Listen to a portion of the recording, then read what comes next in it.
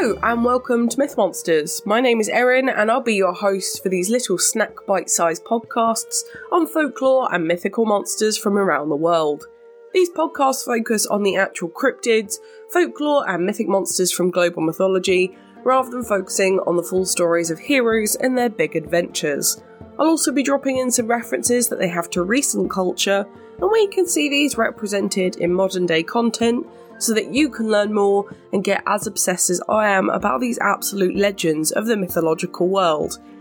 First note is that I have a horrendous sinus infection, so I sound really rubbish. I apologise about the tone of my voice and generally how gross I sound. I do severely apologise, I'm trying to get through it. But we're heading back to cryptozoology again this week for the first time in a little while. It's a really nice change from the super traditional myth monsters that we usually cover as well, especially as this monster is so unbelievably bizarre and unknown within the cryptid world too. Yes, this week we are covering the horrifying El Quiero from South American folklore. You probably don't know this one, but I really hope you're in for a wild ride today because this one is weird.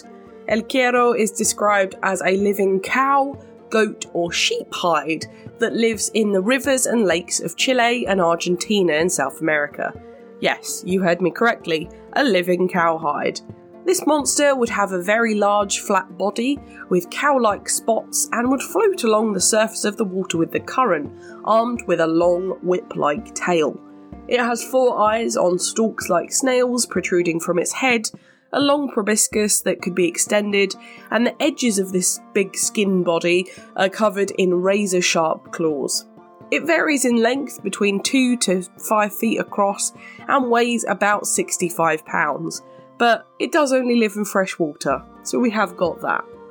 Apparently, El Quiero hunts exclusively in the Chilean glacial Lake Lacar in the Andes Mountains, so unless you're here, I think you're okay, just as a heads up there, but I feel now like no freshwater lake is safe, so I might not be right there. The Quiero eats humans or really anything that ventures into its path, and they would float past quite unsuspectingly, then enclose their prey in their sharp claws like a big duvet, sucking out their blood and organs through their proboscis. They would then release the drained body out to sea for other creatures to finish off. Then they would, once done with their meal, make their way to a solitary beach and bask in the sunshine whilst it digests its dinner peacefully. Its favourite prey was of course children, as they were nice and easy to catch and small enough to fully engulf in the folds of their body. That sounds really, really gross. So please, Erin, say we can kill it in some way. Yes, thankfully there is a way.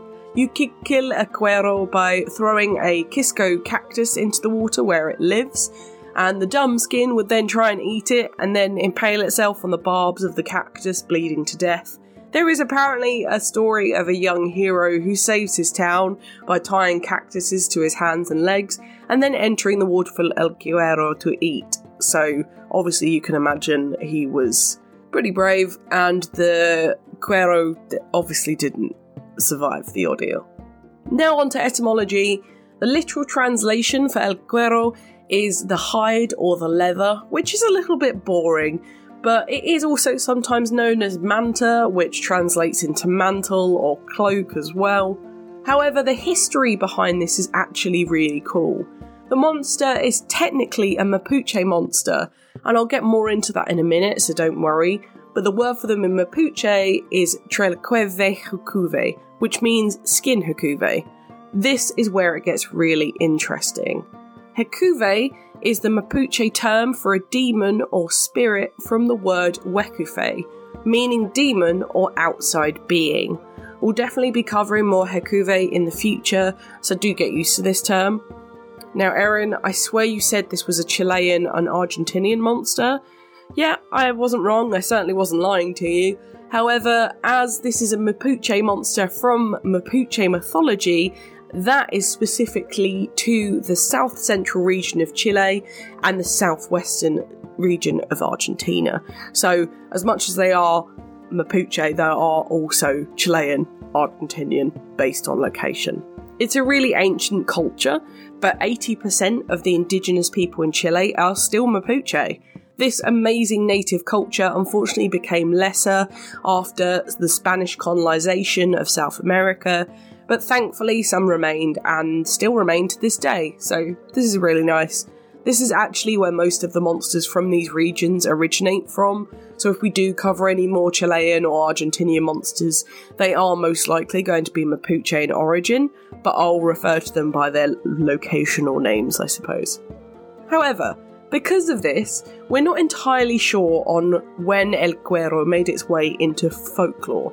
However, I can tell you that the Mapuche culture existed in Chile and Argentina from 600 BC, so this monster could potentially go back this far, and this also makes them rivals to the Incas, which is just so wild to think historically about this area and this period in history. Anyway, the Mapuche originally believed that El Cuero was a type of Hecuve, rather than an animal in its own right. However, it is sometimes considered that the Hecuve possesses a normal creature, such as a very common stingray in these areas, so it could have legitimately just been a stingray, to be completely fair, just one possessed by a demon. In terms of sightings, there have been loads throughout history, and even recently. The two main stories, though, that I'm going to tell you are associated with this monster. We have one that is of a woman washing her clothes in a lake whilst her baby was asleep nearby. Then El Cuero jumped out of the water, caught the baby like a big fishing net, dragged it into the water to its death. Apparently all of this happened in a few seconds, so we can see how fast this monster acts from this one too. There's also a really famous Chilean folktale about this. It goes that a magical cow, yep, legit magical cow, told its owner, called Joaquin, great name, to kill it and skin it. Don't know why, but anyway, Joaquin, being a solid fella, did exactly that, and the cowhide produced was magically alive in its own special way, and Joaquin used it as a boat. Gross. Even worse, he kept the cow's eyes in his pockets, and they had the magic power to see through anything he needed, which, again, a bit bizarre, but that's the story. When he finished surfing around, Joaquin collected all of the carcass and placed them on a pyre to rest the cow peacefully. When he had placed all of the bits on there, the cow miraculously jumped back to life and was just a normal cow again. And then it wandered off as if nothing had ever happened. It's such a wild story. In terms of real life comparisons though, very obviously we have stingrays, which massively fit the MO for this monster with their size and their looks, although again we know that stingrays eat clams, shrimp, small fish, mollusks, specifically creatures that tend to be smaller than them. So we know that humans aren't really part of the menu. We do also have the gross nudibranches, which are really gross undersea mollusks that look so much like a monster, it's a little bit worrying. These big old slug boys also don't eat anything bigger than themselves. They tend to eat coral and plankton, but they really do look like our monster of the week. They are horrifying. I don't recommend looking them up. There's also a sea turtle called Mata Mata, which sometimes is mistaken for El Cuero. They're very flat-shelled turtles and they're extremely aggressive, but again, they're a little bit too small for our monster. Lastly though, the most crazy idea is that they're an evolved sea scorpion, which were around 500 to 250 million years ago, if you can actually believe that. There's one species in particular, Tagotus buffalonius, and they were up to 9 feet in length and was apparently the largest known arthropod. Sea scorpions were generally quite flat and very wide, so it might be a legitimate older mistaken identity case here. There are also some similar cryptids in the same area that we have been mistaken for this monster, such as the Heke Heke, which is a giant stingray monster, or the Nugaravili, which is a fox serpent creature. They both live around the same areas of Chile and Argentina, and apparently are constantly mistaken for this monster. Moving on very nicely to modern media though, this was a particularly tricky one this week, I must say. Now, Cuero themselves are not in modern media, So I'm going to take the wonderful trope of deadly stingrays for this one for you, so you can find similar content based off of this. For art, considering this is considered a cryptid rather than a mythological monster itself, you probably know what I'm going to say to you. I would really recommend looking up some independent art for this one. Some of them are horrifying. The art I've used this week is pretty gross, but the rest of the drawings and graphic art are just horrible. I do recommend looking them up, but they are gross. In movies, we have a few like Aquaman, Detective D, The Sea Bat, Little Mermaid 2, Little Nemo, Adventures in Slumberland, and Captain Nemo and the Underwater City. For TV, we have Justice League, The Little Mermaid, SpongeBob SquarePants, Super Jail, The Ultraman, Doctor Who, River Monsters, Ultra Q, Denjai Sentai Mega Ranger, and One Piece. You'll notice I have mentioned DC comic superheroes here, and that's Aquaman. Aquaman's arch nemesis in the water is Black Manta, who has a black suit with laser beams coming out of his eye holes. He doesn't really have any powers based on his name, bar the inspiration behind his aquatic-based villainy. He's just really smart at creating gadgets to make his suit better in the water, and went with the stingray kind of mantra. Haha, Manta. But anyway, in video games, we have ones such as Demon's Souls, Darius, Super Mario Sunshine, Shin Megami Tensei, Mega Man 4, Monster Eye, Donkey Kong Country 2 Diddy Kong's Quest, Buzz Lightyear of Star Command, and Bayonetta 2. And lastly, my book recommendation this week is Chasing American Monsters, Over 250 Creatures, Cryptids and Hairy Beasts by Jason Offert, which not only has US monsters but also covers our lovely South American ones too. So if you want to find out more about these, would really recommend this book. Now it's time for Do I Think They Existed? I'm really sorry to sing that, it's just not something I can do this week. I fully believe that stingrays exist. I've seen them. I've had a stingray massage when I was last in the Dominican Republic when I was 15, and I know that sounds awful. I promise it was back when I was a child. I did not know that it was animal cruelty at the time. I have touched numerous ones at aquariums as well. We all know they're deadly. I'm not ready to talk about Steve Irwin just yet. I'm still heartbroken.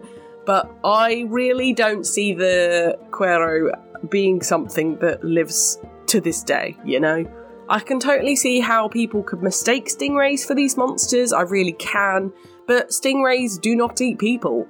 Although their very rare victims can also potentially drown and never be seen again, sure, although I suppose the skin of stingrays can also feel like wet cowhide, and they are kind of spotty with their camouflage, so I really do get the mistaken identity thing, but to think they have teeth and eye stalks and claws? Wild concept.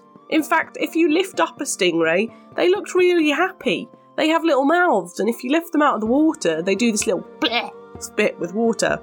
Obviously, they are aquatic creatures, so don't do this. I will say my stingray massage, again, was a very long time ago, and I would not do this again for animal rights reasons. Do not do this. Thank you. When I showed the picture of this to my younger brother, though, he just said, and I quote, "It looks like a blanket." I'm not sure what blankets he's seen, but it did really make me chuckle, so I thought I'd share that. But what do you think? Did El Quero ruin the earth? Let me know on Twitter, I would love to hear what you think. What a weird creature to focus on this week. It's certainly a new one in my books, one that I didn't know anything about, and is slowly becoming more and more my favourite as I learn more about it. Although I will say, I know I didn't want to speak about this, but I've not looked at stingrays the same since my childhood hero Steve Irwin passed away, because damn that stingray, and I will never forgive it. I will never forgive them as a creature for Steve Irwin. Just saying. But speaking of Down Under and, I guess, Oceania, next week we are heading down to New Zealand for the first time ever. We're going to be looking at technically really a weird monster. We're going to be looking at a set of witches with a very horrible backstory, kind of goes into ghost stories, so it's definitely a different one. We are looking at the creepy Three Witches of Auckland next week, so come with your broomsticks and wands ready next Thursday. For now, thank you so much for listening, and I'm so sorry I've put you through 15 minutes of my terrible voice. It has always been an absolute pleasure. If you enjoyed this podcast, please give it a rating on the service you are listening on. I've got the Twitter for any questions or suggestions on what monsters to cover next, and I'd really love to hear from you. The social media handles for TikTok, YouTube and Instagram are Myth Monsters Podcast, and the Twitter is Myth Monsters Pod. But all of our content can always be found at mythmonsters.co.uk, and you can find us on Good Pods and Patreon if you want to help me fund the podcast too. Just want to say, anyone who came down to the podcast show, it was a real honour to be able to chat to some of you. I got to panel and sit there and talk to new podcasters and kind of coach them. So I just want to say, anyone who saw me and came and spoke to me, it was really lovely to meet you. And I thoroughly look forward to hearing all your content. And yeah, if anyone else wants to ping me about new podcast ideas, please feel free. But come join the fun, share this with your pals. They might love me as much as you do. But for now, stay spooky. And I'll see you later, babes.